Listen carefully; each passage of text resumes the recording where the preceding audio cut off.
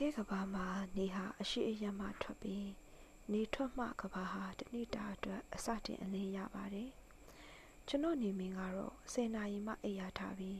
သူအိပ်ယာထားလို့သူ active နောက်မြင်မှကျွန်တော်ကဘာဟာတနေ့တာအတွက်အလင်းစရပါတယ်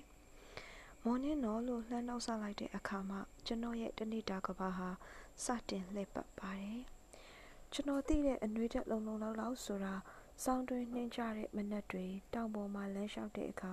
သူ့အနှွေးတွေပွားကြီးတယ်ကျွန်တော်ကိုထည့်ပတ်ထားပြီးခြင်းမျိုးပေါ့ချစ်တော်ရေခမည်းကြီးရှိတဲ့ကဘာပဲအချမ်းမှာတော့ကလေးဆန်ကျင်ပါတယ်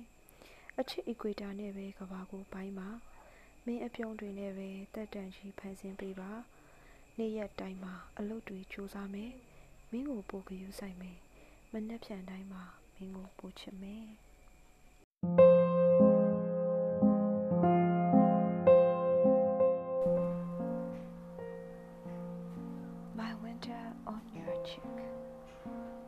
နှလုံးသားချင်းစကားပြောမယ်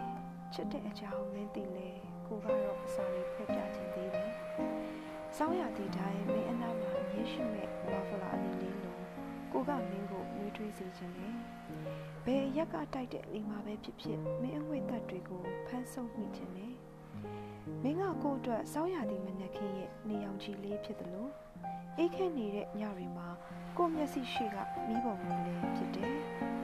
ကိုကနှွေးထွေးမှုတွေကိုမင်းနာမည်တစ်စိတ်ကလို့နေ့ရက်တိုင်းလက်ခံရရှိပါတယ်။ကလေးရေ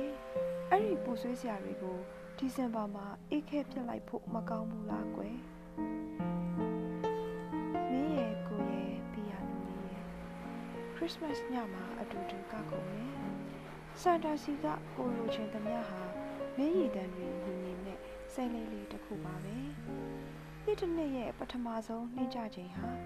အချစ်ကိုချစ်တယ်လို့ပြောဖို့ပြီးပြည့်စုံတဲ့အခိုက်အတန့်လေးပဲမဟုတ်လားခလေးရေထူးထူးဆန်းဆန်းကို့ဆောင်ရသည်လေးကို